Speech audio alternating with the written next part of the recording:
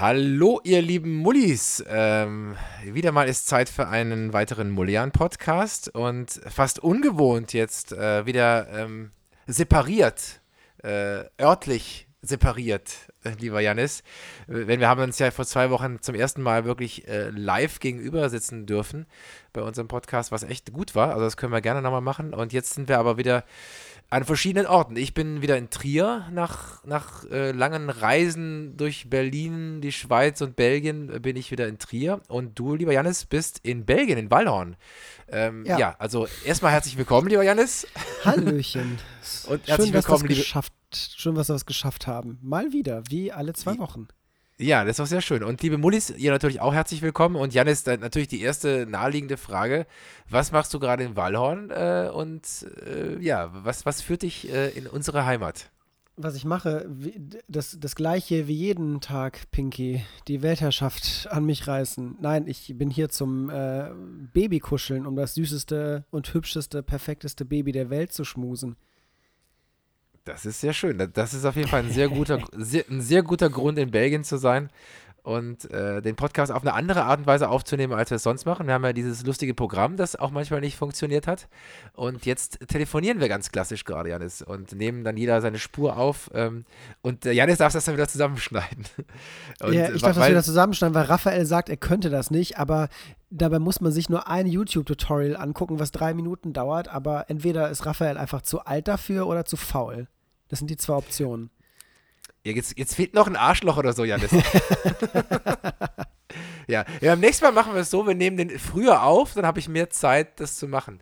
Weil wir sind jetzt quasi, also nur, dass ihr es wisst, die Aufzeichnung findet einen Tag vor der also vor der Ausstrahlung statt. Also ihr hört es ja jetzt quasi am Sonntag, wenn ihr ganz treue Mullis seid. Und wir nehmen das am Samstagabend auf, also sehr zeitnah. Und beim nächsten Mal, Janis, verspreche ich dir, wenn du wieder in Belgien bist oder ich oder einer von uns kein Internet hat, dann probiere ich mich mal am Schnitt. Also ich will dann durchaus auch mal lernen und das lasse ich jetzt nicht auf mir ruhen, dass ich zu alt bin. Auf keinen Fall, dass ich zu alt bin und vielleicht ein bisschen, dass ich zu faul bin. Aber ja, das klären wir beim nächsten Mal. Machen wir beim nächsten Mal anders. Und wir lassen uns wieder übrigens vollkommen auf eine Folge ein, die wir wie immer, wie es sich für gute Mullian-Folgen gehört, nicht vorbereitet haben. Deswegen bin ich mal sehr gespannt, wo wir jetzt landen. Also worüber wir reden werden. Was liegt dir denn, wenn man jetzt so die 2 Wochen Revue passiert oder auch nach der Live-Folge, die wir jetzt gehabt haben, was liegt dir so auf dem Herzen? Also, oder wie erging es dir jetzt im Nachhinein mit der Folge, wo wir jetzt wirklich nicht nur uns live gesehen haben, sondern eben ja auch einen Gast noch dazu hatten und in Ostbelgien waren? Da kam ja wirklich so vieles zusammen. Wie erging es dir im Nachhinein jetzt Revue passierend damit? Ich bin fast ein bisschen wehmütig, weil das klingt jetzt sehr pathetisch, aber es stimmt halt schon. Es ist was anderes. Und es fühlt sich anders an. Man kann anders miteinander interagieren. Und ja, klar, dann natürlich auch noch für diese Premiere einen Gast wie Markus dabei zu haben. Das war halt, war halt was ganz Besonderes. Und ich finde es fast schade, dass wir wieder zu unserem üblichen Rhythmus und zu unserer üblichen Aufnahmeart zurückkehren mussten und das nicht häufiger machen können, weil, also ich weiß nicht, wie es dir damit geht, aber es ist doch ein bisschen einfacher und Gespräche entwickeln sich anders, wenn man sich dabei in die Augen schaut. Ja, also ich fand auch, das war viel dynamischer natürlich, man weiß automatisch auch, wenn der andere dran ist. Wir haben ja auch das zum ersten Mal so richtig, oder zum zweiten Mal eigentlich, co-moderiert. Wir hatten das ja schon mal auf Distanz gemacht bei unserer berühmten Impffolge, auf die wir immer wieder hinweisen. Aber wir hatten eine Co-Moderation zu machen, während man sich sieht, ist natürlich eine ganz andere Nummer. Ich meine, und dann entstehen ja auch komische Situationen. Das war jetzt ein super Satz. Auf jeden Fall gab es auch Situationskomik, wenn du zum Beispiel irgendwie dein Mikrostativ auf dem Schoß trägst und wir von einem Ständer reden, haha, ganz, ganz platt, aber es gab natürlich auch viele Situationen, die nochmal cooler sind, wenn man sich einfach dabei sieht. Nicht umsonst treffen sich Menschen im echten Leben und haben das ja genau auch vermisst in der Pandemie. Mit gutem Grund macht es auch mehr Spaß zu podcasten. Aber die Frage ist natürlich, Janis, wie gehen wir da weiter vor? Ziehe ich nach Essen, du nach Trier oder ziehen wir beide in eine neue Stadt, auf die wir uns einigen, damit wir öfter uns in Präsenz sehen können. Das wäre ja auch eine gute. Oder wir machen es immer in Ostbelgien, das können wir natürlich auch machen. Ja, klar, also ich bin alle 2 Wochen hier, das ist gar kein Problem. Das musst du nur noch nachziehen, Raphael. Oh Gott, ja. Da kommen wir jetzt zu einem Thema, das heute mich auch sehr beschäftigt hat, worüber ich aber nicht viel reden werde, eigentlich gar nicht. Aber Super, es geht ja super, Raphael, echt. Das ist so, als wärst du eine hübsche Frau, die gerade so ihre Strapse hochgezogen hätte, um dann zu sagen, ja, nee, doch nicht. Nee, doch nicht. Nein, aber es geht auf jeden Fall wieder für mich los. Ich wollte nur nicht so viel verraten, was jetzt in der Spielzeit so alles passiert. Aber es geht jetzt ab Dienstag wieder los mit den Proben für mich und der Spielzeit. Und das ist gleichzeitig natürlich das Thema dafür, dass ich möglicherweise auch an Wochenenden Theatervorstellungen haben werde, die mich vielleicht nicht nach Ostbelgien kommen lassen. Aber warum nicht? An einem freien Wochenende sehe ich uns durchaus auch nochmal in der Lage, spontan in Ostbelgien, vielleicht auch wieder mit Gast gerne, einen Podcast zu machen. Also das wäre auf jeden Fall eine Option. Also der Kompromiss zwischen Essen und Trier wäre auf jeden Fall Eupen oder Wallhorn oder Bütchenbach oder eine Stadt in Ostbelgien. Das wäre doch eine ganz gute Idee. Finde ich auch, das ist gut. Aber ich wollte ja sowieso dich auch unbedingt mal in Trier besuchen kommen, wenn du noch mal ein Stück spielst, bei dem du mir sagst, es lohnt sich das anzuschauen. Und dann, ich glaube, dann mache ich einfach einen kleinen Theatertrip nach Trier. Und dann können wir da zusammen aufnehmen mit Blick auf die Weinberge. Das ist natürlich super. Vielleicht finden wir da sogar einen Gast dazu oder so in Trier. Mal sehen. Oder ich meine, wir könnten uns. Alleine haben wir es ja noch nie gemacht. Live. Klingt jetzt Nee, stimmt. auch sehr lustig. So mit Candlelight und ohne Hose können wir das dann machen. Ja, so mit Atmosphäre und so. Vielleicht So dann noch mit so richtig Atmosphäre. Video haben wir diesmal nicht gemacht. Also Video fehlt noch. Also das fehlt noch auf der Bucketlist, dass wir auch das Ganze mal mit Video machen und dann das eben auch noch als Insta-Video oder noch als YouTube-Video dann noch zusätzlich veröffentlichen. Das wäre ja auch noch eine Option. Auf jeden Fall. Das müssen wir alles mal angehen. Uns gibt es ja auch erst seit einem Jahr. Mullijan ist ja quasi gerade erst im Krabbelalter. Da gibt es noch sehr viel zu lernen und noch sehr viel zu entdecken. Und Raphael und ich haben ja noch ein Weilchen Zeit. So lange, wie wir Lust haben und so lange, also gut, wenn Raphael irgendwann ins betreute Wohnen zieht, wird vielleicht schwieriger, aber, aber bis Ich wollte gerade sagen, wir, Jan, aufgrund meines Alters ist es ja schon eher so, dass sehr wahrscheinlich du ein bisschen länger das Erdlicht erblickst. Und also bis zu meinem Tod können wir es gerne machen, sage ich mal. danach mache ich es alleine. Dann musst du, genau, dann machst du es danach alleine weiter. Das wird natürlich auch gehen. Ja, aber das wäre doch toll. Also stell dir mal vor, so ein Senioren-Mullijan-Podcast. Das ist irgendwie eine lustige Vorstellung. So in 30, 40 Jahren, bei dir natürlich in viel mehr Jahren, bis du dann im Alter gereist bist. Das wird schon lustig sein. Und dann laden wir nochmal den Markus ein, der dann auch schon in die Jahre gekommen ist. Der Markus ist bis dahin aber nicht mehr Daddy cool, sondern Opi cool. Urgroß-Opi cool. Urgroß-Opi cool, ja. Ja, das sind doch ganz, ganz schöne Vorstellungen. Auf jeden Fall. Das ist ein Plan. Meinst du, wir kriegen es dann, bis ich dann aussterbe, irgendwann mal hin, dass wir einen Jingle bekommen? Endlich mal? Für vielleicht ist das aber auch der Running Gag, dass das nie passiert. Ich habe schon lange übrigens nicht mehr gemischtes Hack gehört. Hörst du das noch aktuell? Ich weiß gar nicht, ob die wieder aus der Sommerpause zurück sind, weil die haben doch auch keinen Jingle, ganz bewusst. Oder haben die mittlerweile eins? Das weiß ich gar nicht. Ich habe keine Ahnung. Ich muss gestehen, ich habe in meinem Leben bisher noch keine einzige Folge gemischtes Hack gehört. Ich oute mich da als Nichthörer. Ich höre immer nur die Kack- und Sachgeschichten und den 5-Minuten-Harry-Podcast. Ein ganz fantastischer Podcast für Harry Potter-Fans. Das ist, die in meinem Alter werden das kennen. Das ist jetzt nicht als Seitenhieb gemeint, denn das war einfach als ich in dem Alter war. Ist eine YouTuberin, die heißt Cold Mirror und die hat auf YouTube so Harry Potter-Synchros gemacht. Also sie hat den ersten Film, den zweiten Film und ich glaube Teile vom vierten Film, hat die ein bisschen verkürzt zusammengeschnitten und komplett neu synchronisiert mit sehr viel Penishumor. Und das war damals, also ich glaube, das kam so raus, da war ich so 11, 12, 13, so früh, das waren die frühen 2000er. Und das war damals, wir kannten das alle, wir haben es rauf und runter gesprochen. Und die hatten einen Podcast, in dem sie den ersten Harry Potter-Film gerade analysiert. Und in jeder Podcast-Folge bespricht sie 5 Minuten des Films. Aber um 5 Minuten des Films zu besprechen, braucht sie halt schon mal gut und gerne 1,5 Stunden.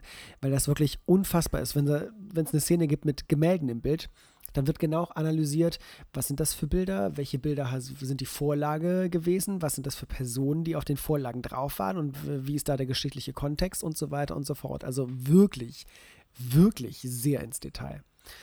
Und wenn man richtig Fan ist von Harry Potter, dann ist das auf jeden Fall ein Podcast, den ich wärmstens empfehlen kann. 5 Minuten Harry Podcast heißt der. Aber guck mal, weil du 5 Minuten gesagt hast, wollte ich dich natürlich fragen, wie schafft sie einen Podcast in nur 5 Minuten zu machen? Jetzt habe ich natürlich verstanden, dass sie genauso lange braucht wie wir für eine Folge. Sie braucht noch länger als wir für eine Folge. Und die labert nicht nur Scheiß, die bereitet sich vor mit Wissen und so. Das ist ja, wir haben höchstes Halbwissen. Ja. Aber ich hatte mal übrigens auch überlegt, mal einen Podcast zu machen, tatsächlich nur mit 5 Minuten. Also eine Episode, die nur 5 oder 10 Minuten dauert. Also so wie eine Sprachnachricht eigentlich. Das könnte man bei uns eigentlich, bei Mullian könnte man das als Rubrik zusätzlich machen. Also so als Einzelfolge zwischendurch mal nur so eine kleine Mini-Folge mit 5 Minuten oder so. Aber das ist krass. Also ich meine, ich bin ja nicht so ein großer Harry Potter-Fan, bin aber extremst umgeben von Harry Potter-Fans, immer. Also das scheint so ein bisschen so das Gesetz der Anziehung bei mir zu sein, dass ich auch, wenn ich eine Liebesbeziehung führe, sie auf jeden Fall immer Harry Potter-Fan ist und in meinem Umfeld, auch jetzt bei den Kollegen und Kolleginnen im Theater und in meinem Freundeskreis hier in Trier, genauso wie in Berlin, merke ich, es ist eine große Harry Potter-Affinität da. Und ich bin einfach neutral. Also ich mag Harry Potter auch sehr gerne, aber mich hat es jetzt nie so geflasht. Aber ja, durch dich lasse ich mich da durchaus gerne mal anstecken, mehr zu machen. Also hier im Haus habe ich da, glaube ich, auch mal erzählt. Ich glaube, also ich bin so alt, dass ich das immer wiederhole hier im Podcast, dass hier in meinem Haus, in dem ich wohne, fast alle WLAN-Netzwerke auch nach Harry Potter-Räumen benannt sind. Also insofern bin ich auch hier wieder in Trier komplett umgeben von Harry Potter-Fans, die das auch auf ihrer Matte oder so vor der Tür irgendwie haben. Also ich laufe da ständig dran vorbei und merke, dass das ein extremer Hype einfach ist. Das ist also was diese Frau da geschaffen hat, ist unfassbar. Ja, also ich hatte tatsächlich letztens eine Diskussion drüber mit einer sehr guten Freundin von mir, und das ist eine Sache, die ist für viele Harry Potter-Fans so ein bisschen schwierig, weil J.K. Rowling sich ja in der Vergangenheit, vor allem in den letzten paar Jahren, sehr oft transphob geäußert hat und damit alles andere als geglänzt hat. Und ja, für uns Fans, die nicht nur Harry Potter, sondern logischerweise auch sie verehrt haben als Schöpferin, ja, war das nicht so angenehm. Aber natürlich sind die meisten von uns doch in der Lage, das Werk vom Künstler zu trennen und können guten Gewissens weiter Harry Potter toll finden, auch wenn Harrys metaphorische Mutter irgendwie sich des Häufigeren zu irgendwelchen dämlichen Äußerungen auf Twitter und so hinreißen lässt. Ja, das ist so ein bisschen das Unschöne. Aber das ändert ja, wie gesagt, nichts an dem Franchise. Und das Beeindruckende ist ja, das ist wirklich eine Sache, die geht über alle Altersklassen. Also meine Nichte zum Beispiel, die wird jetzt 11. So das klassische, ich krieg meinen Hogwarts-Brief-Alter. Und die ist auch total verrückt und hat die Bücher schon mehr als einmal komplett gelesen, alle, und die Filme häufig geguckt. Und als ich mit Ronja mal zusammen, es gibt so ein Nerd-Musikfestival /Convention einmal im Jahr von dieser, das muss ich wieder eine Marke sagen, Elbenwald. Elbenwald ist so ein Nerd-Franchise-Laden, wo man ganz viel, wie man so schön sagt, Merchandise bekommt. Sorry, Olli Kirschfink, mir fällt gerade das deutsche Wort davon nicht ein. Und die organisieren immer ein Festival einmal im Jahr, wo halt so Schauspieler da sind, die dann Autogrammstunden geben und da gibt es auch ein bisschen dann Konzerte und Musik und da kann man Quidditch spielen und all solche Sachen. Und wir sind da gewesen, als es das erste Mal stattgefunden hat und da waren tatsächlich mehrere ältere Leute, die wir da gesehen haben. Manche davon waren irgendwie als Begleitung für Enkelkinder da. Es war sehr schön.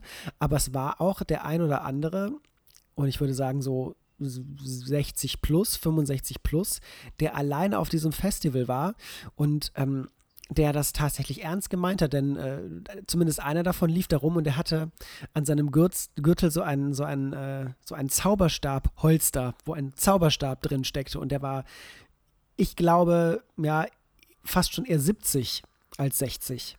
Und das ist einfach so schön zu sehen, wie so eine Geschichte so viele Menschen auf der Welt, wie gesagt, von 7 bis 70 einfach miteinander verbindet. Das ist immer wieder schön zu sehen, dass es sowas gibt. Ja, aber deswegen greift das Argument auch nicht, wenn du sagst, ich bin zu alt. Aber du meinst nur für den Podcast quasi, ne? Ich meinte für den Podcast, weil du diese YouTuberin eher nicht kennst. Genau, da hast du recht. Aber du hast schon oft von ihr gesprochen. Es wurde auch in meinem Umfeld, weil mein Umfeld ja durchaus gerne mal jünger ist, schon oft davon gesprochen, aber tatsächlich bin ich damit nicht so aufgewachsen. Aber es ist das, was ich bei Harry Potter eben auch merke, ist das wirklich von jung bis alt, dass das wirklich über Generationen auch immer weitergeht. Das ist ja auch das ist ja auch unfassbar, also was auch nochmal, was das Merchandising angeht, jede neue heranwachsende Generation ist ja auch wieder fasziniert. Und das ist wirklich, das ist unglaublich, wenn man so etwas kreiert und schafft. Also das, wie gesagt, also ich will jetzt nicht zu sehr aus dem Nähkästchen plaudern, weil es ja um Menschen geht aus meinem direkten Umfeld, aber ich kenne Leute in meinem Umfeld, die zum Beispiel dieses Buch auch in mehreren Sprachen, also diese Bücher in mehreren Sprachen mehrere Male gelesen haben, die quasi auch Fremdsprachen so lernen. Wenn sie zum Beispiel Italienisch lernen, dann lesen sie Harry Potter auf Italienisch, weil sie die Bücher so gut kennen, dass sie sowieso wissen, was drin steht und so die Sprache dann lernen. Also sowas kenne ich. Und die sich immer wieder die Filme auch angucken, fast wie andere Meditationen auch hören oder so. Wenn sie in eine gewisse Atmosphäre oder Stimmung kommen wollen, dann schauen sie sich diese Filme einfach an. Oder spielen Spiele davon. Also es gibt ja so viel, so breit gefächert, dass möglicherweise ich auch noch angesteckt werde. Aber noch ist es nicht der Fall. Aber ich finde ganz interessant, Janis, was du eben angesprochen hast. Nämlich, kann man ein Werk vom Autor oder von der Autorin trennen? Also das ist ja durchaus ein Thema, das auch zum Beispiel bei Michael Jackson zutrifft oder auch gibt ja auch einige Schauspieler oder Schauspielerinnen, die Prozesse am Hals haben wegen MeToo oder sonstigen Dingen, wo man sich danach fragen muss, kann ich mir eigentlich noch die Filme oder die Serien anschauen oder die Bücher lesen oder die Musik anhören von KünstlerInnen, die sich moralisch ja nicht wirklich besonders gut verhalten haben oder wo ich nicht einhergehen kann damit. Ich finde das eine gar nicht so leicht gestellte Frage. Das ist wirklich eine schwierige Frage und ich hatte da tatsächlich auch eine kleine Meinungsverschiedenheit dann mit dieser Freundin, mit der ich darüber gesprochen habe, über J.K. Rowling. Aber ich bin der Meinung, dass das in Ordnung ist. Also ich meine, natürlich, klar, wenn ich jetzt nächstes Jahr, wenn das wunderbare Open-World-Spiel von Harry Potter rauskommt, Hogwarts Legacy, werde ich das natürlich kaufen und spielen, süchtig und eine Woche Urlaub nehmen und nichts anderes tun. Und damit fließt natürlich am Ende des Tages Geld in die Tasche von J.K. Rowling. Und natürlich kann man dann argumentieren, dass ich dann diese Person, wenn auch nur monetär, unterstütze. Aber ich finde, das ist eine Sache, über die man hinwegsehen muss. Denn erstens spielt das für diese Frau sowieso überhaupt keine Rolle mehr. Die hat da nicht, wie man so schön sagt, die hat da nicht warm und nicht kalt von. Und auf der anderen Seite ist es gerade bei Harry Potter und anderen großen Franchises, Harry Potter gehört längst nicht mehr J.K. Rowling. Also in der Wahrnehmung, jetzt nicht rechtemäßig, sondern in der Wahrnehmung. Das ist eine Sache, die sich verselbstständigt hat und die so viel größer geworden ist als diese Schriftstellerin, dieses ganze Ding. Nicht nur, weil da zahlreiche Menschen dran arbeiten natürlich auch, wo sie nicht mehr so viel mit zu tun hat, sondern natürlich auch, weil so viele Menschen die Liebe zu diesem zu dieser Welt teilen. Und die Fans sind es ja, die daraus dieses Große und Besondere machen und dieses Magische, muss man ja dann sagen in dem Kontext. Und ganz im Ernst, ich bin da tatsächlich dann einfach ein bisschen egoistisch. Ich will nicht darauf verzichten, weiß ich nicht, einen Film zu gucken, in dem Kevin Spacey mitspielt. Oder einen Film zu sehen, der von Harvey Weinstein produziert wurde. So. Ich bin durchaus dafür, klare Kante zu zeigen, was den Künstler angeht. Aber ich finde tatsächlich, es geht zu weit, die Kunstwerke da komplett mit einzubeziehen. Denn für mich ist es halt, ich meine, ich kreiere ja selbst Kunst, würde ich jetzt einfach mal sagen. Und ab dem Moment, wo ein Kunstwerk fertig ist und es da ist und es sich ja dann auch irgendwie verselbstständigt so ein bisschen, muss man das wirklich, losgelöst betrachten. Und deswegen habe ich da eine ganz klare Meinung zu. Aber es ist natürlich schwierig, weil es da bestimmt auch Situationen gibt, wo man dann auch einfach mal die Grenze ziehen muss. Ja, also, aber ich sehe das ähnlich wie du. Und ich habe auch an die gleichen Personen gedacht wie du natürlich gerade. Und ich würde auch mal die Kunst von der Person im Privaten trennen, weil ich bin tatsächlich ja auch nicht privat an diesen Personen interessiert, sondern an dem, was sie eben erschaffen haben. Es ist trotzdem ein Balanceakt. Es ist nicht immer so ganz leicht, also von Fall zu Fall sicherlich auch unterschiedlich. Aber ich würde es genauso loslösen und trennen. Ich meine, trotzdem ist Harry Potter natürlich aus ihr heraus entstanden. Ne? Also, was jetzt Menschen daraus machen, hast du recht, es verselbstständigt sich, aber es ist trotzdem, also diese Welten sind ja in dieser Frau entstanden. Und das ist schon unglaublich, so etwas und erschaffen zu haben.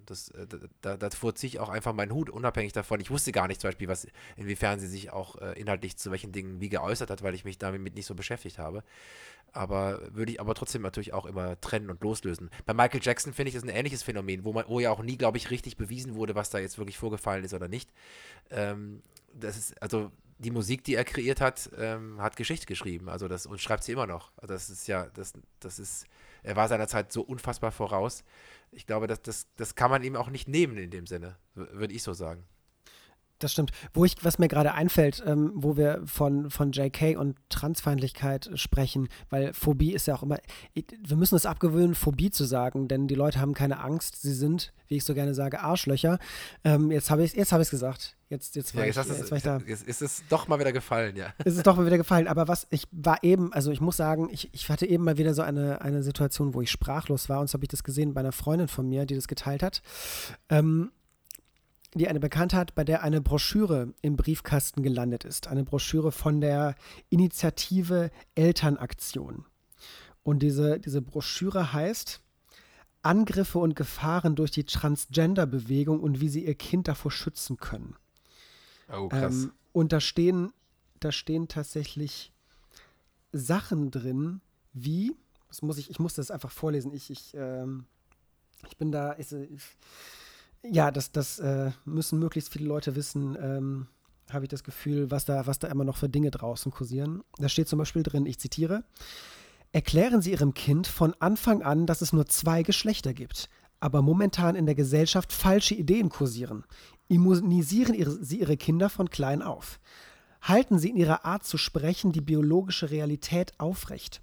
Gendern Sie nicht und übernehmen Sie nicht die Begriffe der Transgender-Lobby, wie zum Beispiel Geschlechtsangleichung oder die Verwendung von neuen Vornamen oder Pronomen. Zeigen Sie auf, dass es keine rigiden Geschlechterrollen gibt, aus denen man ausbrechen müsste, wie dies von LGBT-Lobbyisten als Drohkulisse aufgebaut wird. Die vermeintliche neue Freiheit ist nichts weiter als Propaganda bestimmter Interessensgruppen, die Destabilisierung der Gesellschaft erreichen zu wollen, auf dem Rücken unserer Kinder. Pass auf, und wo hast du das jetzt gelesen? Also woher stammt das jetzt? Das stammt aus einer Broschüre von der Initiative Elternaktion. Okay. Wahnsinn. Ja, da müssen wir mal recherchieren, wer steckt denn dahinter, hinter sowas? Also dahinter, wo leben diese Menschen? dahinter steckt tatsächlich, ich muss gerade nochmal recherchieren, um den Namen zu finden. Dahinter steckt eine Person mit dem Namen Hedwig von Bevervörde, heißt die gute Frau, und der Herausgeber ist die Ehe Familie Leben e.V., eingetragener Verein. Und diese Frau, die sich tatsächlich sehr, sehr, sehr transfeindlich äußert, hat auch wohl schon gerne mal an Demonstrationen zusammen mit Beatrix von Storch, der nettesten Frau dieser Welt, teilgenommen. Und ja, da weiß man so ein bisschen, wo das zu verorten ist und aus welcher Richtung sowas kommt. Okay, ist das denn auch mit Wahlkampf dann gerade verbunden für die AfD oder ist Ich das glaube nicht. losgelöst? Ich glaube tatsächlich beziehungsweise ich befürchte, dass es eine Broschüre ist, die aus aufrechter, ernst gemeinter Besorgnis heraus entstanden ist. Und das ist das Schlimme daran. Wenn das politisches Kalkül wäre, dann wäre das natürlich immer noch ekelhaft, aber dass Menschen tatsächlich glauben, sie müssten Eltern davor warnen, dass ihre Kinder von der Transgender-Propagandamaschine alle irgendwie dazu getrieben werden, weiß ich nicht, schwul, lesbisch oder trans zu werden und weiß ich nicht, davor gewarnt wird, dass behauptet wird, dass es Rollenklischees gäbe, die ja, Frauen unterdrücken, beziehungsweise Frauen auch heute noch so ein bisschen in gewisse Berufe oder auch Nicht-Berufe reindrücken und dass es Quatsch ist und dass auch Gendern totaler Quatsch ist und dass man damit nur gute deutsche bürgerliche Verhältnisse aufbrechen und destabilisieren möchte und weiß ich nicht, ja. Ja, also, aber trotzdem sind wir uns nicht einig. Also, lieber Olli, wir sind uns gerade nicht einig, der Jannis und ich. Also nur, ich möchte es nochmal betonen, was Phobie ist und was nicht Phobie ist, weil tatsächlich ist das für mich dann auch eine Art von Phobie. Also, nämlich auch wenn eine Feindlichkeit entsteht, entsteht sie ja meistens aus einer Angst heraus. Also ich würde sie gern verstehen können, woher die Angst herkommt, aber man hat ja quasi richtig Angst davor. Und das ist ja wirklich so. Also das ist ja sehr oft so. Also auch Fremdenfeindlichkeit entsteht ja oft aus der Angst oder aus der Nicht-Konfrontation. Deswegen sind ja auch oft die fremdenfeindlichsten Gegenden die, wo es am wenigsten zwischen Anführungszeichen Fremde gibt. Weil wenn Menschen automatisch immer in Kontakt sind miteinander, dann wird das Problem ja aus dem Weg geräumt von Anfang an. Und man hat meistens Angst vor dem Unbekannten in dem Sinne. Und ja, ich bin da vielleicht der Gutmensch oder so, der dann denkt, wo kommt das her? Oder wie können Menschen überhaupt diese Phobie oder diese Feindlichkeit entwickeln? Aber das ist ja wirklich, also es ist erschreckend, wenn man dann auch wirklich dann andere mit ins Boot ziehen will in dem Fall. Und ich bin auch mal gespannt, wer auf sowas überhaupt reagiert noch heutzutage. Also natürlich wird es dafür eine Klientel geben, aber sicherlich werden sich auch einige darüber, ja, entweder lustig machen oder genauso darüber ärgern wie du jetzt, kann ich mir gut vorstellen. Also ich hoffe, dass wir Menschen mit gesundem Menschenverstand, die nicht andere wegen ihrer sexuellen Identifikation quasi ihnen so die Menschenwürde absprechen oder sie zu Menschen zweiter Klasse machen. Ich hoffe, dass wir in der Überzahl sind. Ich wünsche es mir auf jeden Fall. Ja, das ist ja, also ich meine auch das Gendern an sich beispielsweise, wenn wir davon alleine reden, man merkt ja immer mehr, ja, wie es jetzt durch die Gesellschaft geht. Gleichzeitig ist es auch umstritten. Es gibt ja auch natürlich viele Gegner und ja auch Prominente in der Politik, die sich ganz offen dafür aussprechen, das nicht zu tun und das auch begründen. Aber es ist immerhin, das finde ich auch wichtig, eine Debatte geworden. Also es ist ein Thema. Und da kann man sich auch dann wirklich entscheiden, weil sich Menschen auch positionieren. Dann kannst du dich natürlich auch diesbezüglich entscheiden, wen du wählst oder nicht wählst. Wobei das natürlich eine Sprache ist. Also ich frage mich auch immer, wie wichtig ist eigentlich dann Sprache in dem Sinne? Noch wichtiger ist für mich das Mindset. Und die Sprache geht mit dem einher. Also für mich ist wichtig, dass es dann eine gewisse Toleranz gibt und eine Mindset-Erweiterung und nicht nur die sprachliche Verwendung. Weil es gibt natürlich auch Menschen, die das sprachlich dann übernehmen, weil das sich so gehört, aber vielleicht trotzdem immer noch gewisse Phobien oder Feindlichkeiten in sich haben. Oder umgekehrt, die ja, die der Sprache diesbezüglich noch nicht mächtig sind, aber trotzdem offen denken.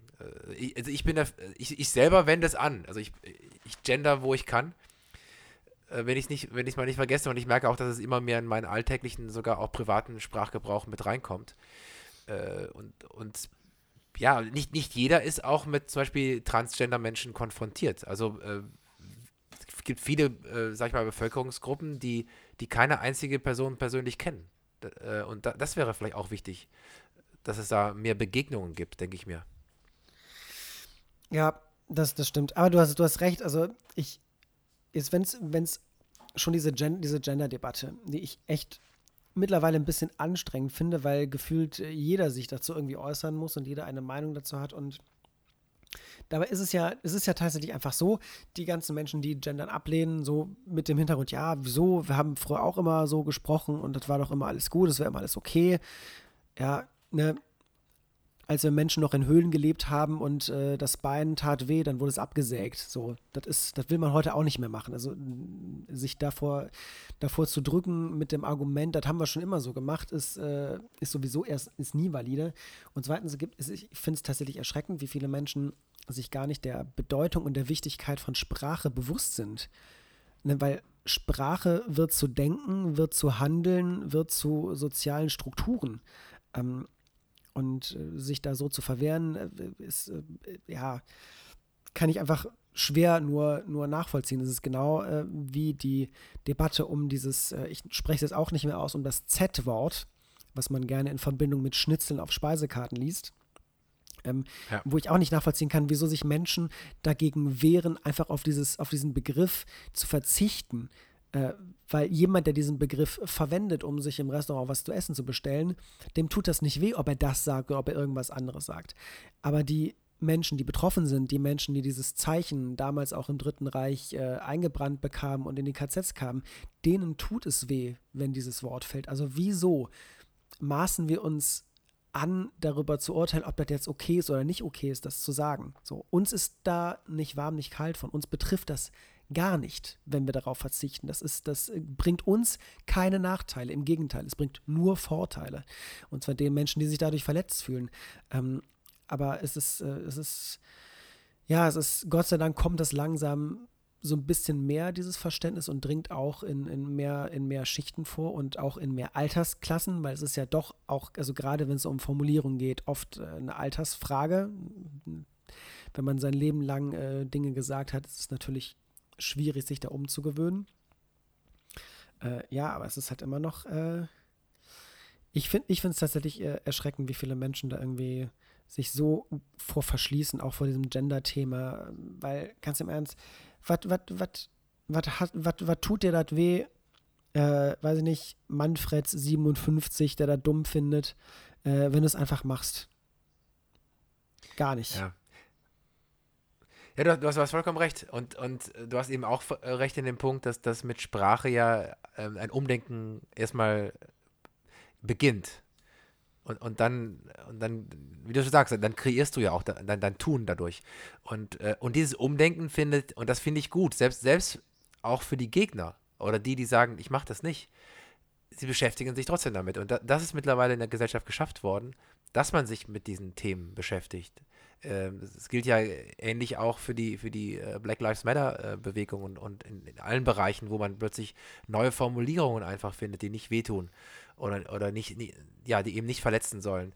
Selbst die Leute, die vielleicht Gegner davon sind oder nicht Anhänger oder es noch nicht in ihren Sprachgebrauch mit reinnehmen, können sich dieser Diskussion nicht entziehen. Und das finde ich persönlich spannend und gut, dass es mittlerweile wirklich keine Modeerscheinung mehr ist. Also ich finde, eine Zeit lang gab es immer wieder irgendwelche Vorfälle, dann wurde darüber gesprochen und dann wurde es wieder unter den Teppich gekehrt.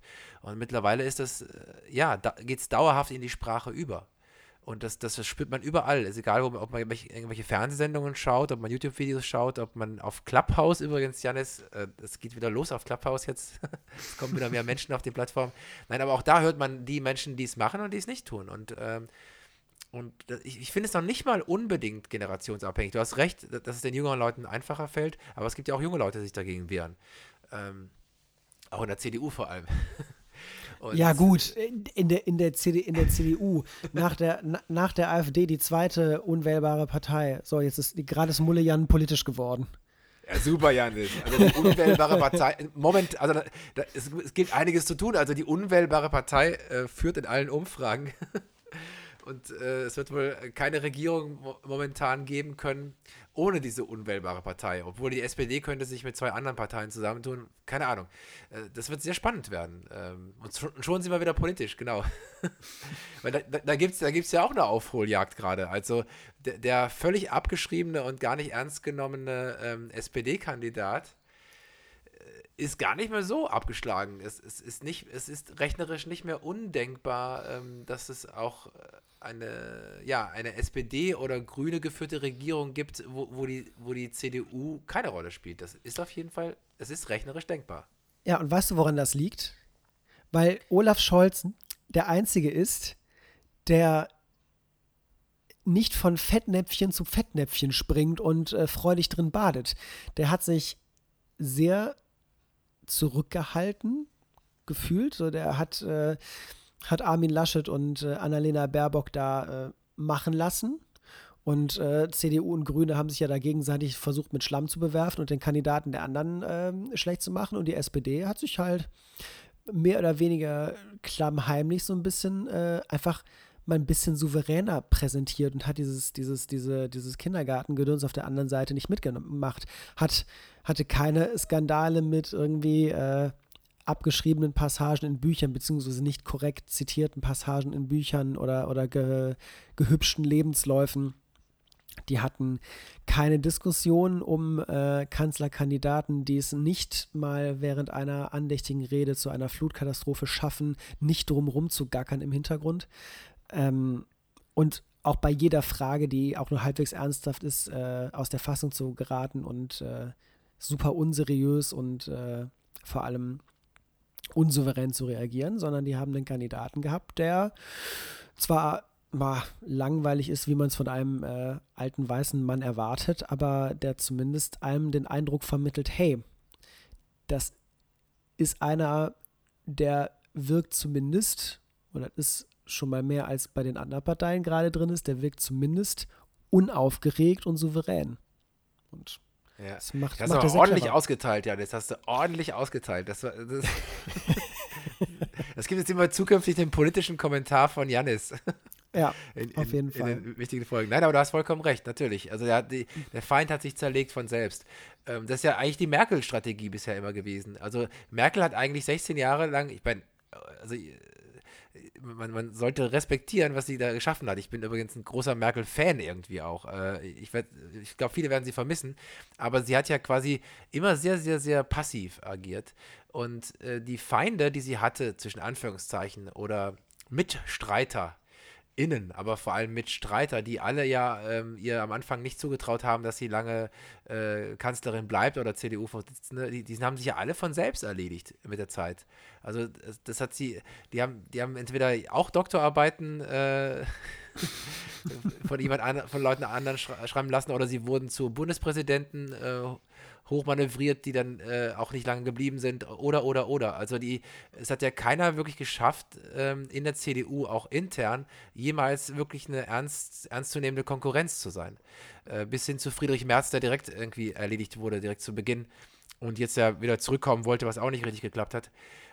Und das ist schon extrem spannend und Olaf Scholz macht jetzt zumindest kurz temporär was Ähnliches, indem die anderen sich selbst zerlegen und er dadurch ein bisschen profitiert. Und, also ich finde das sehr nett, mit was für Euphemismen du arbeitest, wenn du sagst, Merkel hat passiv gehandelt. Man könnte auch sagen können, Merkel hat 16 Jahre gar nichts gemacht. Aber das stimmt ja nicht. Stimmt ja so auch nicht. Das stimmt nicht, aber ich glaube, aber ihre Paradedisziplin war, ja, warten wir mal ab und gucken mal. Genau, und jetzt, was wo klar ist, ich habe in ein paar Monaten mit dem Bums nichts mehr zu tun. Ich bin raus. Andere haben den Driss. Jetzt kommt Merkel an und sagt, ja, das, was wir fürs Klima gemacht haben, das reicht nicht. Wir müssen mehr tun. Ja, du hattest 16 Jahre lang Zeit, mehr zu tun. Weil man auch schon vor 16 Jahren wusste, dass das, was gemacht wird, niemals im Leben genug sein wird. 16 Jahre hattest du Zeit, irgendwas zu tun. Braunkohleausstieg zu machen, irgendwas. Ja. Tempolimit einzuführen auf den Autobahnen, damit die Deutschen mit ihren Riesenkarren nicht mehr rumballern bis zum geht nicht mehr. Aber sie hat nichts gemacht. Sie hat nichts gemacht. Und jetzt schwingt sie irgendwie die alte, süße, liebe Omi-Keule, die sagt, ja, mit dem Klima, da müssen wir auch noch was tun und da muss was passieren. Ja, warum hast du es denn nicht gemacht? Also, das regt mich schon wieder auf. Das ist so heuchlerisch. Das ist so heuchlerisch. Ich merke es ja nicht. Janis ist aber ordentlich, ist richtig gut drauf. Nein, vor allem, sie war ja selber sogar mal Umweltministerin. Ne? Also sie hatte das ja wirklich extrem auf dem Schirm und sie ist ja auch eine hochintelligente Wissenschaftlerin. Und das hast recht. Und deswegen frage ich mich jetzt gerade, um wieder ein bisschen optimistischer in die Zukunft zu blicken, Janis, auch wenn Annalena Baerbock viele Fehler macht und ihr das keiner zutraut, Kanzlerin zu sein, wäre es nicht doch sinnvoll, wenn jetzt die Grüne Partei quasi die Regierung stellen würde, also zumindest die Kanzlerin stellen würde. Auch wenn jetzt das Personal vielleicht nicht ganz so erfahren ist oder ein Habeck möglicherweise rückblickend vielleicht der bessere Kandidat gewesen wäre, weil er mehr Erfahrung auch hat. Aber letztendlich, wenn nicht jetzt, wann dann, wäre es Zeit für eine grüne, für eine grüne Partei, die Kanzlerin in dem Fall stellt. Man muss ja fast sagen, die Grünen hatten Glück mit den ganzen Naturkatastrophen, die gerade passieren, weil die bestätigen das, was die Grünen, seit es sie gibt, immer wieder predigen.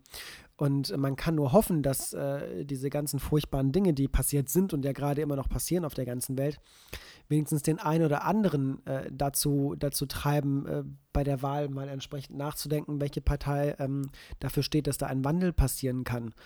Und das soll jetzt überhaupt gar keine Wahlwerbung sein, das soll jetzt gar nicht bedeuten, wählt die Grünen sind super.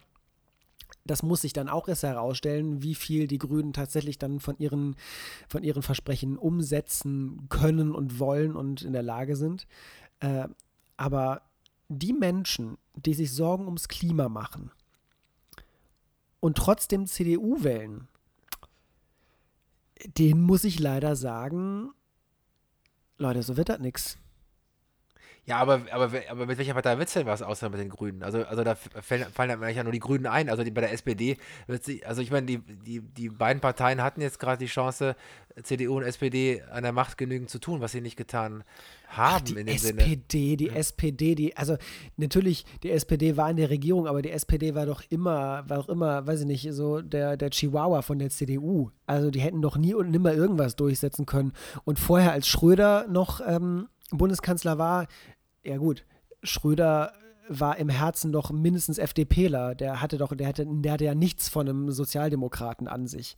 Das heißt, als sie noch wirklich an der Macht waren, das letzte Mal, hatten sie so einen verkappten Liberalen an der Spitze, dass da kein großer Wandel in die Richtung funktioniert, sieht man ja auch jetzt an der Position der FDP, die so dieses klassische, die FDP hat so diese klassische Allmann-Position.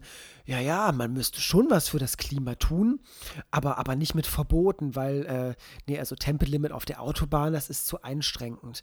Und irgendwie irgendwelche Sachen durch Steuererhöhungen zu finanzieren, nee, das ist auch nicht gut, das können wir auch nicht machen. Schneller Kohleausstieg, ja, nee, also, man darf jetzt auch die Unternehmen nicht gefährden. So, es ist, und dann ja, aber dementsprechend klein ist die Partei ja auch. Also, ja, aber ich meine, die FDP ist ja auch deswegen in Deutschland immer nur Koalitionspartner, wenn man so ganz ehrlich ist. Also die FDP die macht immer irgendeine andere Partei zur regierenden Partei und es hat aber nicht die Kraft, die liberale Parteien sonst vielleicht in anderen Ländern auch haben. Vielleicht weil sie da auch zu nischenartig unterwegs sind. Aber ja, ich frage mich auch, also wo sind die Alternativen?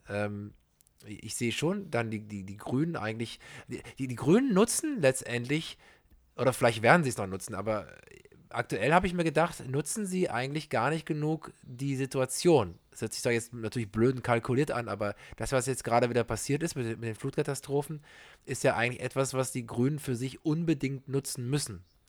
Und ich habe das Gefühl, dass auch da der Wahlkampf besser funktionieren könnte.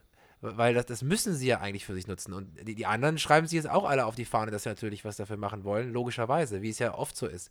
Dann hat plötzlich jeder den Klimaschutz auf dem Programm und nimmt den Grünen dann sozusagen ihr Alleinstellungsmerkmal. Weil das müssen die Grünen für sich nutzen, sonst also es sind ja noch ein paar Wochen bis zur Wahl, das müssen sie einfach tun. Ich hoffe, dass das funktioniert irgendwie in der gewissen Form. Ich mache auch keine Wahlwerbung hier, also ich darf in Deutschland gar nicht wählen, du auch sicherlich nicht, oder? Nee, wir dürfen beide nicht wählen. Deswegen können wir auch, glaube genau. ich, frei darüber sprechen, was wir tun würden, Eben, weil genau. es macht sowieso keinen Unterschied. Genau, wir dürfen da gar nicht wählen, also wir dürfen an Lokalwahlen teilnehmen oder so, an Regionalwahlen oder an Europawahlen, aber als belgischer Staatsbürger dürfen wir quasi in Deutschland nicht wählen. Und ich bin da auch gar keiner Partei zugehörig, aber im Moment ist es einfach nur für mich logisch, und das ist ja auch für alle jetzt auch fühlbar logisch, dass da was getan werden muss. Also ich meine, wir haben jetzt Hitzewellen erlebt ohne Ende und auch gerade auf der Welt sehen wir ja überall, wo die Waldbrände stattfinden. Und auf der anderen Seite finden Unwetter statt. Also ich meine, Hochs und Tiefs in extremen Ausmaßen, wie wir sie noch nie kannten. Spätestens jetzt sollte jedem klar sein, dass es da was zu ändern gibt und dass da auch schleunigst was geändert werden muss. Und das müsste ja eigentlich den Grünen in die Hände spielen. Müsste tatsächlich, theoretisch, aber wie gesagt, es gibt leider Gottes.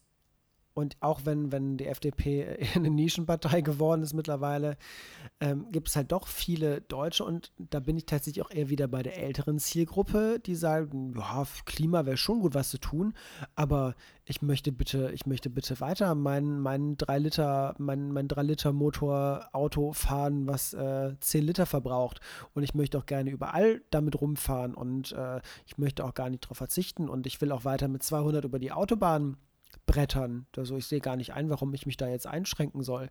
Ich befürchte, dass tatsächlich diese Grundhaltung, und es ist ja das, womit die anderen Parteien irgendwie alle spielen, die wollen ja die Grünen so stigmatisieren als Partei der Verbote, als so Oberlehrerpartei, von der man immer nur hört, nein, so geht das nicht, das darfst du nicht. Es gibt ja tatsächlich gerade sowohl gegen die Grünen als auch gegen die ist es CDU? Gibt es ja so falsche Wahlplakate. Habe ich zum Beispiel in Essen ganz viel gesehen, vor allem von den Grünen. Da ist dann diese Blume von den Grünen drauf, aber verwelkt und da steht dann irgendwie drauf, weiß ich nicht, Verbote, Steuererhöhung und Bevormundung. So, und wer hat denn die Plakate gemacht? Wer hat denn die gemacht? Das weiß ich nicht, die hat keinen Absender. Diese Plakate Okay. haben keinen Absender. Aber sind es die Gegner, die sich gegenseitig da auf die Schippe nehmen oder ist es eine ganz andere Instanz, die dann, ich habe auch nämlich solche Plakate schon gesehen, ja. Ja, man vermutet, dass es im Fall der Grünen, dass es eher aus dem rechten Spektrum kommt. So kann ich aber nichts Konkretes zu sagen, weil ich es nicht weiß. Es sind nur Vermutungen, die aber nicht so ganz fern scheinen zumindest. Und man kann natürlich dann darüber debattieren, inwiefern es clever ist, von Annalena Baerbock zu sagen, auf mittelfristig Kurzstreckenflüge zu verbieten, wäre eine Option. Wo ich sagen muss, da bin ich vollkommen einverstanden mit ihr. Kurzstreckenflüge sind, also das ist eine unfassbare Umweltsünde. Aber sowas natürlich zu sagen, in einem Moment, wo man den Grünen schon vorwirft, sie wären die Partei der Verbote und sie würden den Deutschen irgendwie alles wegnehmen wollen und den Wohlstand nehmen wollen und die Lebensqualität und die Freiheit und bla bla bla, was nicht alles dann von der CDU für einen Schmarrn gelabert wird. Ist aber so, das wirkt natürlich dann sehr, sehr bestätigend und was jetzt da ganz spezifisch natürlich das Problem ist auf der anderen Seite, ich bin dafür, dass Kurzstreckenflüge zumindest reduziert werden, aber dann muss das Bahnfahren auch bezahlbar sein, ohne dass man ein halbes Jahr vorher sein Ticket ziehen muss. Also solange es mich 150 € kostet, von Köln nach Berlin zu fahren mit dem Zug und aber eine Flugreise 30 € kostet, ja, da kann ich es niemandem verdenken zu sagen, nein, ich bezahle nicht 5-mal mehr, um mit dem Zug zu fahren. Ja. Und das sind dann halt so Stellschrauben, an denen gedreht werden muss, bevor man überhaupt darüber nachdenken kann, sowas zu machen, wie zum Beispiel Kurzstreckenflüge irgendwie zu reduzieren und früher oder später vielleicht abzuschaffen. Ja, gebe ich dir vollkommen recht. Aber nochmal zurück jetzt auf den Wahlkampf der Grünen. Lustigerweise kenne ich persönlich den Pressesprecher von Annalena Baerbock und habe ein bisschen aus dem Nähkästchen so mitbekommen. Also ich finde ihre Taktik eigentlich menschlich gesehen gut zum Teil, aber es ist nicht klug. Zum Beispiel auch bei der Flutkatastrophe war sie auch vor Ort aber das haben keine Kameras eingefangen. Das ist ja eigentlich sogar, ist ja großartig. Das ist genau das Gegenteil von Laschet, der sich von Kameras einfangen lässt und dann auch noch sich blöd anstellt und dann noch lacht. Ähm, und Annalena Baerbock die war auch da, aber es weiß keiner. Also, oder nur Insider. Also ich klar, habe dann darüber vielleicht im Kleinen berichtet, aber es gibt eben keine Bilder davon. Also die hat sich quasi nicht mit Gummistiefeln inszeniert. So Schröder-like. Und das spricht da eigentlich oft auch für sie, dass sie gewisse Dinge, auch wie du gerade eben sagst, die auch nicht populär sind, sagt im Wahlkampf, während andere PolitikerInnen sich ja gerne immer zurückhalten und möglichst erst die Wahrheiten nach der Wahl erzählen. Und jetzt immer noch schön Wetter machen, damit sie gewählt werden und nach der Wahl dann mit der gnadenlosen Wahrheit immer rauskommen, wie sich wirklich Dinge dann lösen. Und da ist Annalena Baerbock ganz anders unterwegs. Also die kommt dann mit gnadenlosen Wahrheiten, die möglicherweise auch den einen oder anderen Wähler verprellt. Was ich wiederum gut finde an ihr. Also das spricht eher für sie, finde ich. Auf jeden Fall, da bin ich ganz mit dir einer Meinung. Menschlich gesehen ist das eine sehr große Sache, weil wenn du irgendwo hingehst zum Helfen und keine Kameras dabei sind, dann stellt sich gar nicht die Frage, wieso du das tust. Bestimmt nicht, weil du hoffst, dass die 10 Menschen, die dich dann sehen oder selbst die 100 Menschen, die ihre Stimme geben, was ja nicht so ins Gewicht fällt, sondern die einzige Erklärung ist, die ist da, weil sie helfen möchte. Punkt. Natürlich, das ist ja immer schwierig. Ich habe ja selbst einige Jahre politische Kommunikation gemacht und es ist tatsächlich wahnsinnig schwierig, da genau den richtigen Punkt zu treffen. Weil natürlich ist man als Politiker auch darauf angewiesen, dass die Menschen mitbekommen, was man tut und wie man sich einsetzt. Und dazu gehört halt eben auch Werbung, dazu gehören Pressetermine, dazu gehören Fotos, die man dann über Social Media oder weiß der Teufel was teilt. Aber ich habe das Gefühl, es fällt sehr, sehr vielen Politikern schwer, da genau das richtige Maß zu treffen. Denn so quasi gar nicht zu kommunizieren, wie eine Annalena Baerbock, ist menschlich top, auf jeden Fall, ist nur vielleicht kommunikativ nicht hundertprozentig clever. Auf der anderen Seite, wie Armin Laschet da irgendwie mit einem Kamerateam umher zu stolzieren und auf betroffen zu machen, aber dann 10 Minuten später sich köstlich zu amüsieren. Aber gut, ist halt einfach ultra dämlich. Ja, Und das war dämlich. ist halt auch genau die falsche Sache, weil der hat nämlich genau das getan, was man von einem Politiker erwartet. Kommen, sich fotografieren lassen und wieder gehen. Genau. Und also da muss man irgendwo das Maß in der Mitte finden, dass die Leute zwar mitbekommen, was man tut, aber dass man trotzdem nicht die Glaubwürdigkeit verliert bei dem, was man tut. Ja. Natürlich muss man auch sagen, sie hat einen Nachteil in dem Sinne, dass sie kein öffentliches Amt in dem Sinne hat. Ne? Also Olaf Scholz ist als Vizekanzler, hat er gesagt, er ist als Vizekanzler unterwegs und natürlich auch in Sachen Wirtschaft, aufgrund der Hilfen, die dann auch gekommen sind oder beschlossen wurden. Und klar, Laschet ist NRW-Ministerpräsident und dann gab es ja eben noch den Bundespräsidenten, der auch da war. Und Annalena Baerbock kann in dieser Funktion ja gar nicht da erscheinen. Also bei ihr wäre es dann definitiv Wahlkampf, so. Weil es gibt keine Begründung, warum sie dann aufgrund ihres Amtes sozusagen hingefahren ist. Das kommt natürlich auch nochmal erschwerend hinzu. Aber es ist auf jeden Fall, ich finde das spannend, sich damit so auseinanderzusetzen. Das stimmt. Also da hast du natürlich recht, aber da wird jetzt zum Beispiel schon gereicht, irgendwie der Regionalpresse zu stecken, Annalena Baerbock ist da und wühlt im Schrott rum wie alle anderen. Da wäre mit Sicherheit der ein oder andere Fotograf gekommen, der das aufgegriffen hätte. Und dann geht sowas natürlich schon mal schnell durch die Medien. Es geht ja gar nicht darum, dann irgendwelche Reden zu organisieren, sondern wenn sie einfach nur hinkommt, Klar, nicht mit irgendwelchen Kameras spricht, Sachen macht, und irgendwie geht das dann an die Regionalzeitung, die schickt jemand hin, der macht Fotos, dann dann siehst du ja trotzdem relativ präsent, guck mal, die Annalena Baerbock war da. Wie, es gibt kein Presseinterview, keine Pressekonferenz, keine Reden und kein gar nichts. Oh tja, sieh mal einer an. So, ich glaube, das sind so Kleinigkeiten, mit denen man vielleicht arbeiten könnte, aber ja, wie gesagt, lieber so wie sie, menschlich korrekt und dann vielleicht politisch eine Chance verpasst, als jede Chance, sich irgendwie ins Rampenlicht zu rücken, auszunutzen. Das auf jeden Fall. Ja, das ist krass, Janis. Wir sind ja eine richtig politische Folge hier. Ja, Dabei aufzunehmen. dabei hatte ich nur ein Thema und das war was ganz anderes. Und darüber haben wir noch Okay, gar nicht gesprochen. Beziehungsweise, das ist ja. tatsächlich eher eine kleine Ankündigung. Das ist jetzt kein besonders großes Thema. Ich mache mit bei einem Projekt, das sich Art for Good nennt, also Kunst für die gute Sache. Mhm. Und da kann man noch bis heute, weil die Mullis hören das ja sonntags, bis heute kann man Prints kaufen, Drucke. Fine Art Drucke auf richtig schönem Fotopapier von mir und ich glaube 59 anderen Fotografen, die jeweils alle ein Bild zur Verfügung gestellt haben bei einem Online-Shop. Und die kompletten Gewinne davon gehen an die Aktion Deutschland hilft für die Flutwasseropfer. Was super, super tolles Projekt ist. Das läuft seit letzter Woche Sonntag und geht halt noch bis heute. Ich glaube 23:59 Uhr, also solange noch Sonntag ist, kann man da in diesem Online-Shop bestellen. Und da geht dann ein großer Betrag pro Bild, geht dann wie gesagt an die Aktion Deutschland hilft. Und wenn ich das richtig habe, sind glaube ich schon bis heute, also das letzte Mal, dass ich was davon gehört habe, war glaube ich vorgestern. Da waren irgendwie schon für fast 10.000 Euro Bilder gekauft worden und dementsprechend natürlich ein großer Spendenbetrag schon dabei.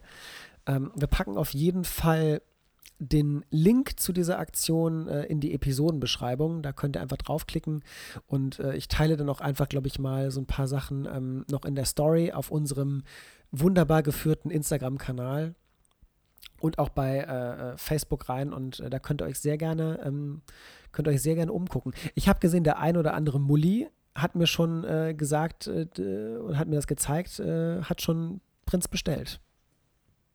Fand ich sehr schön. Okay, Auch wenn es halt für die Aktion Deutschland hilft und damit für Deutschland ist und nicht für Belgien, aber im Endeffekt Solidarität kennt halt keine Grenzen. Deswegen gerne Aufruf an die Mullis, wer ein bisschen schöne Kunst haben will für die Wand zu Hause. Da sind wirklich richtig, richtig, richtig tolle Bilder von wahnsinnig talentierten Fotografinnen und Fotografen bei und schaut da auf jeden Fall mal rein.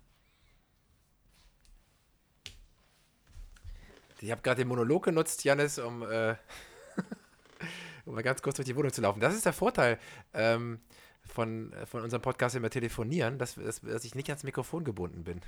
Quasi. Aber wir weisen auf jeden Fall darauf hin, wie du sagst, in der Beschreibung. Und wir sollten auf unserem Insta-Account auch dann darauf hinweisen, denke ich mir nochmal. Das wäre auch sinnvoll. Das habe ich doch Das, gesagt. Du hast mir gar nicht zugehört. ich habe dir nicht richtig zugehört, Janis. Dann schneiden wir das wieder raus. Ja, natürlich. Machen wir sowieso nie. Aber Nee, ja, machen wir ja sowieso nicht, deswegen schneiden wir das nicht raus. Auch nicht, Janis, niemals. also ich finde, wir sollten mal auch mal ganz ehrlich darüber reden. Sehr oft enden unsere Folgen dadurch, dass jemand von uns Blasendruck empfindet. Ich wollte gerade Jetzt sagen, können wir einer doch, von uns muss immer pinkeln gehen und dann, das ist oder? meistens so nach Ja, einer eben. Stunde und 10 Minuten und dann wird's langsam Ja, aber bei knifflig. mir ist das manchmal auch schon nach 58 Minuten, ich bin auch schon alt. Und tatsächlich ist das, also da haben wir noch gar nicht so oft drüber geredet, aber das kann man ruhig mal öffentlich machen. Und dann ist es echt oft so, dass wir dann nach der Folge sagen, boah, jetzt muss ich aber ganz dringend. Und Das kommt tatsächlich vor. ist das jetzt, das kommt bei mir jetzt tatsächlich bald vor, Janis. Ähm, und vielleicht ist das ein Hinweis oder ein Zeichen darauf, es sei denn, dir liegt noch wahnsinnig viel auf dem Herzen, dass wir heute mal eine knackige Stunde schaffen würden. Weil wir sind jetzt gerade bei 58 Minuten, vielleicht sind wir ein bisschen länger auch schon. Also ich meine, wir haben ja unsere Aufnahmen vielleicht verschiedenartig gestartet. Ich weiß nicht, ob wir sie gleichzeitig gestartet haben. Aber so ungefähr sind wir jetzt fast bei einer Stunde, kann man Ja, sagen. find ich gut. Dann lass es uns doch dabei belassen. Ich habe zwar noch ein Thema, was ich sehr spannend finde, das kann ich jetzt gerade noch anteasen. Wir haben nämlich auf der Rückfahrt vor 2 Wochen, als wir mit Markus aufgenommen haben, auf der Rückfahrt nach Eupen, haben wir oder habt ihr mir Fragen gestellt dazu, wie es denn so ist, wenn man, wie ich das auch viel gemacht habe, Akt fotografiert. Inwiefern das irgendwas mit Erotik zu tun hat und wie da die Stimmung ist beim Fotografieren und wie man sich das vorstellen muss und so weiter und so fort. Und da haben wir auch über diese ganz furchtbaren Fotografen-Klischees gesprochen, so, ne? Fotografen, die nackte Frauen fotografieren, das sind alles Casanovas und da wird bei Shootings, die werden dann immer sehr intim. Und das find ich spannend. Da darfst du mich gerne bei der nächsten Folge mal live und in Farbe zu ausquetschen. Ja, das find ich ein super Teaser gerade, weil das können wir nämlich super kombinieren mit unseren beiden Berufen, weil es gibt ja immer diese Fragen, die gibt es ja sowohl an dich. Wie ist das eigentlich so, wenn man da so eine nackte Frau fotografiert? Also das war sehr lustig, weil Markus wirklich auf der Rückfahrt, ich denke mal, das dürfen wir ja auch so sagen, ja, so ganz neugierige Fragen gestellt hat, wie das denn so ist. Also wie ist denn so, wenn da so eine attraktive nackte Frau vor dir ist am Set und du fotografierst sie, also ob da eine erotische Stimmung aufkommt und wie man damit umgeht und all das. Das ist ja das ist ein wahnsinnig spannendes Thema. Und gleichzeitig werde ich als Schauspieler ja auch oft gefragt, wie ist es eigentlich bei Liebesszenen, bei Sexszenen, wie geht sowas ab am Set oder auch auf der Bühne? Das sind so Fragen, die man immer wieder stellt. Wie ist das, eine Frau küsst ihr euch echt? Küsst man sich da mit Zunge und was weiß ich was? Also das sind ganz lustige, banale Fragen manchmal. Bei dir bis zu natürlich sehr wichtigen Fragen, könnte ja bis zu sexuellem Missbrauch eigentlich gehen. So, also es gibt ja auch Fotografen, die ganz anders agieren, muss man auch einfach mal sagen. Leider Die sich da Gottes gibt es da, ja, leider Gottes gibt es da einige genau. schwarze Schafe, die Situation ausnutzen, vor allem mit jungen Modellen. Man hört auch immer wieder von, ich nenne sie jetzt nicht Kollegen, weil das sind wirklich Arschlöcher, die extra sich junge, sehr unerfahrene Models raussuchen und die einfach nicht wissen, wie sie reagieren, die vielleicht nicht wissen, dass es nicht okay ist, wenn der Fotograf irgendwie an dem Model rumhantiert. Und die vielleicht dann auch einfach zu viel Angst haben, da irgendwas zu tun, wenn dann die Fotografenhand da landet, wo sie absolut nichts zu suchen hat. Ja, leider Gottes gibt es das ja tatsächlich auch. Aber das ist, finde ich schön, für in 2 Wochen. Also es sei denn, es passiert natürlich noch irgendwas wahnsinnig genau, da gehen wir Großes. natürlich darauf ein, aber du hast recht, also das ist ein super Teaser, weil auch da gibt es natürlich die MeToo-Debatte in meinem Beruf. Also wir können da eine super schöne Folge draus machen. Also das ist echt schön, Janis. Also da haben wir eine große Vorfreude jetzt auch auf die Folge in 2 Wochen. Genau. Ja, jetzt haben wir unfreiwillig eine politische Folge gemacht, aber das ist auch vielleicht richtig so, weil das ist nochmal jetzt auch das Thema. Also wir können uns ja auch gerne mal schreiben, ihr lieben Mullis, was wählt ihr? Wen wählt ihr? Findet ihr einen der KandidatInnen irgendwie passabel? Das ist die richtige Frage. Genau, Welcher Kandidat ist das kleinere Übel? Das ist das kleinere Übel quasi. Genau, also deswegen wollen wir ja gerne von euch wissen und das könnt ihr nämlich, indem ihr uns schreibt, liebe gute Fee, lieber Janis, wohin kann man uns denn schreiben?